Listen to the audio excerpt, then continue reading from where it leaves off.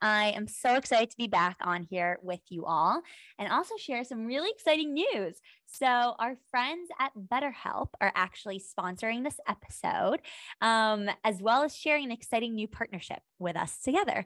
So, as you might know, mental health is a hugely important part of my life personally as a human and as an artist, but of course, also part of We Are Queens and our overall mission as it relates to redefining the starving artist myth. And of course, all the different mindsets that come with that, imposter syndrome, self-value, and more. So for me, therapy has been a huge factor in my personal journey to improving my mental health and happiness.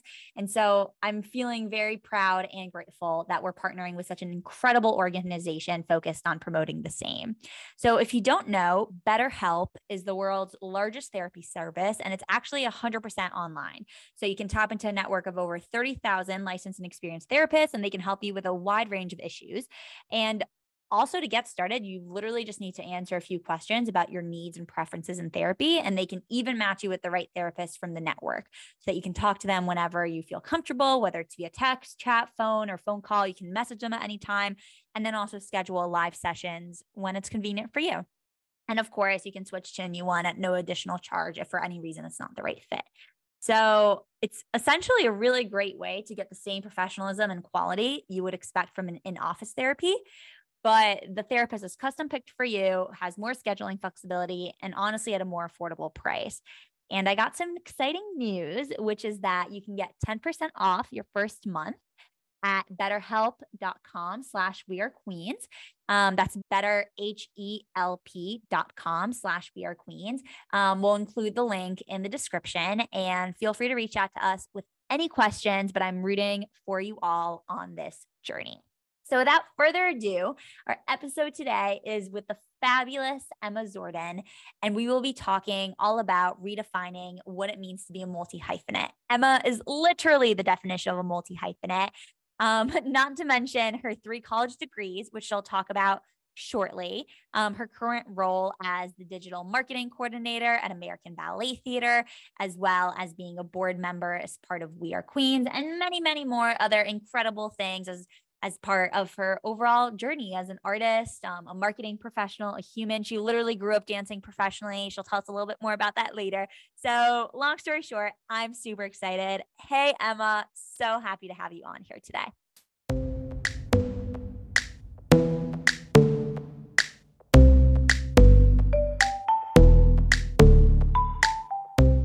So Emma, let's kick off with hearing a little bit more about the different organizations that you're currently working with today. Yeah, for sure. So currently I'm working for American Ballet Theater in New York City. I'm the digital marketing coordinator, so I do everything social media related, anything digital, so a lot of content producing and stuff like that.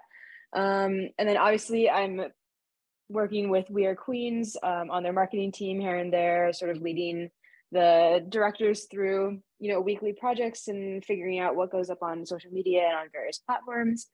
And I think that really sort of covers it. I also do some studio work at a dance studio back home in Cleveland, where I'm able to sort of do administrative duties from the competition side of that world.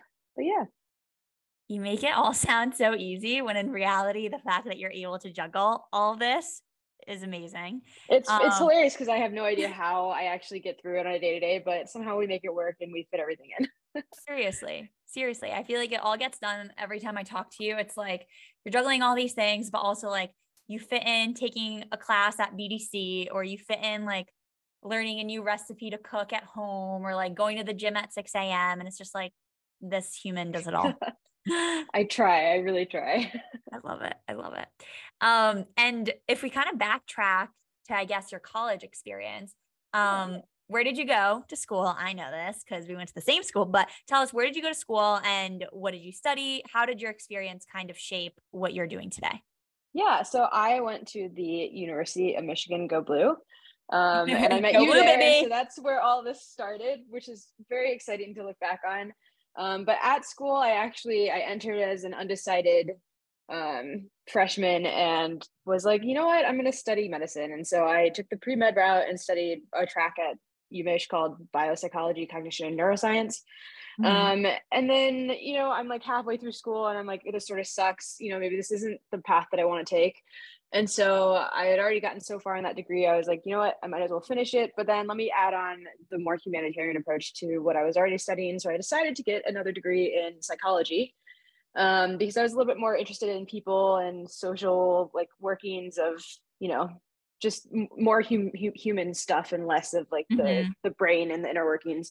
And so I had those 2 degrees sort of lined up, ready to go. And then for some reason, my junior year came and I said, why not? I'm going to study music as well. And so I got a degree in violin performance, from the School of Music, Theater, and Dance, which, it was one of those things of like, I've always loved music. I played a ton of music, did a bunch of tours internationally as a kid for violin. And so I was like, you know what, I'm just going to go forward and do this. So I ended up with 3 degrees in very drastic different parts of the school, and came out the other side, somehow landing myself in marketing, but having zero business experience whatsoever under my belt. So, it's just one of those things that you look back on and you kind of chuckle and think, I don't know how that happened, but there were a ton of things in undergrad that I learned now that I look back that have really helped me to figure out what I'm doing in my current life. I was really lost, especially when Mhm. COVID hit and I graduated straight into the pandemic. But I think really the biggest part was networking in college, meeting people from all different sorts of backgrounds and learning about how I can navigate this professional world, or the world of adulting, as we like to call it, in ways that are less traditional than just you get this degree and then you go into this field. And you'll also see, I danced in college too. That actually became a huge part of my life, but I wasn't focused on it. I didn't study it, but I was constantly surrounded by people who loved it. And a lot of those people are now in the professional industry, which is really amazing to see. So I think that sort of kept up my passion for dance in college. Yeah. Just, being surrounded by that mentality and like seeing everyone go towards that path. And so, ABT was never really on my radar in my first couple of years of college. So I was so focused on medicine, but then I started going back and realizing, like, do I really want to study something that will pay my bills, or do I want to study something, like, do I want to go into the real world with something that I am passionate about and, can see myself doing for many years, and decided to take the latter path for that. And honestly, like, I'm very much enjoying where I'm at now. I think a lot of the time management skills that I learned really translated into my current career path. Mm. And I wouldn't have gotten those in, any other way than just bulldozing my way through undergrad and trying to figure out what the heck was going on, if Yeah. that makes sense. No, 100%. I feel like there's two big buckets that you touched on that I'd love to dig deeper in. Yeah. One is this time management piece, both from like a scheduling perspective as well as like a mindset management perspective. Um, Yeah.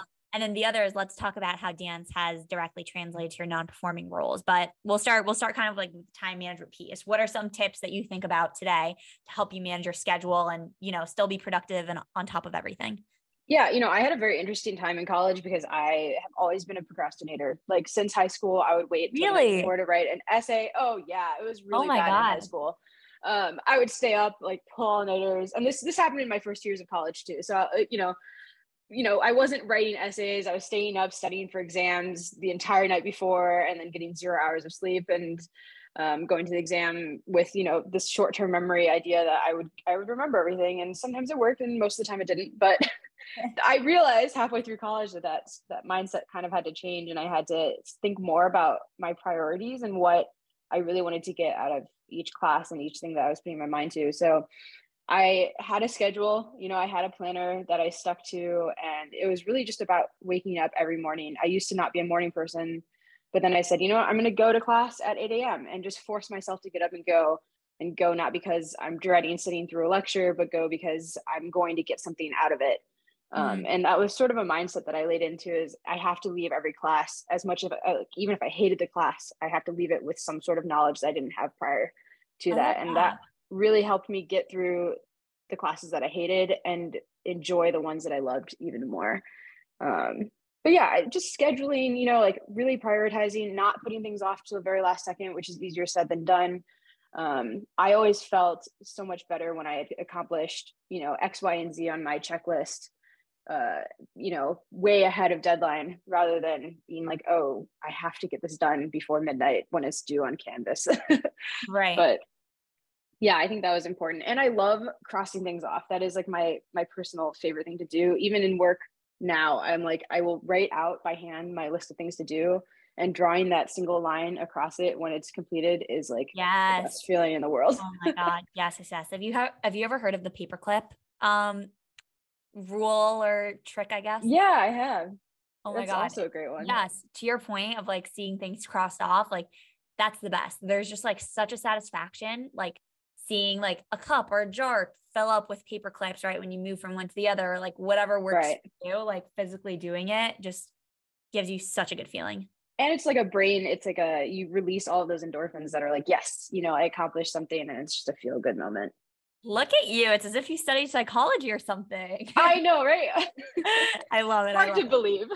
I love it.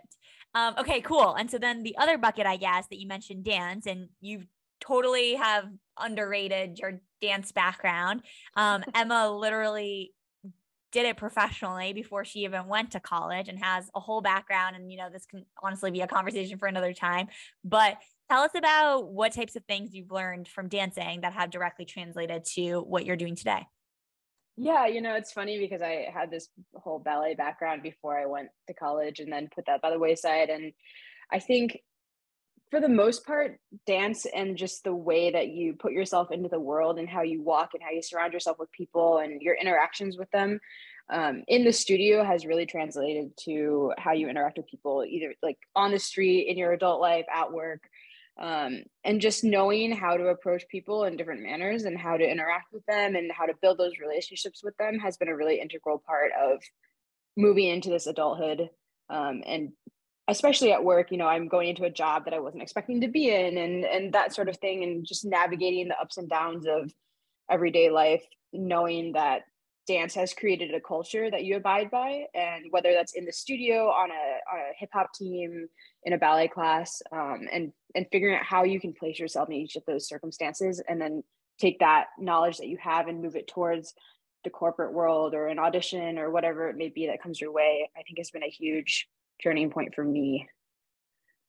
Yeah, I honestly agree with my life. I feel like there's so many different nuggets from like you're saying, the collaboration side of things when you're actually in class or in a rehearsal, to just like the preparation, right? When you're getting ready for whatever it is that, I mean, even just being able to work under pressure, like that's something that we're taught from day one as dancers, or honestly, like have to teach ourselves and figure out. Right. And that's like day to day in adult life, is having Absolutely to find, solutions and new ways of doing things when, something doesn't go as planned.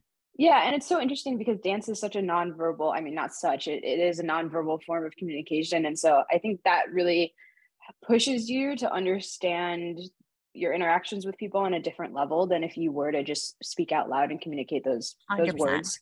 100%. And I if more people can take that with them in the world and just understand how to utilize those interactions, even without talking, and how to get your point across without necessarily coming for people or communicating that Yes. verbally, it's a huge win-win for everyone. I love that for sure. 100%. Yeah. So, okay, let's wrap up with thinking about an affirmation. So an I am statement that you'd like to share to empower yourself, our listeners, me, on this journey to redefining what it means to be a multi-hyphenate. Because it's obviously so clear that that is everything that I think you stand for and exemplify in what you and who you are. Yeah. My I am statement would personally, this has been a big one for me, is I am growing. And that I apply to quite literally everything from like getting up in the morning and figuring out a new skincare routine to going to work and figuring out something that you've just been thrown that you don't have any idea how to do. And I think there's like a point when you can reach those little successes, but every single one of those successes adds up to be something bigger. And so in that case, you're always growing to something more and more with every step that you do in your life. Oh Yeah. my God. Make it my new phone wallpaper background. I love that. Perfect. There's such an amazing thing about this growth mindset, and just like this opportunity to continue growing and trying new things and just like experimenting and playing, that like nothing is ever stuck. Yeah, and don't be afraid to try new things. I think you're never going to know what you can accomplish unless you put your feet in a little bit and just try it for the first time, and you'll see if you like it or not. Totally. Oh, I Yeah. love this.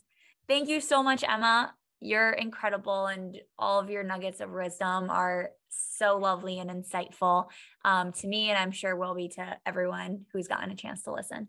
Yeah, thank you for having me. It was a pleasure.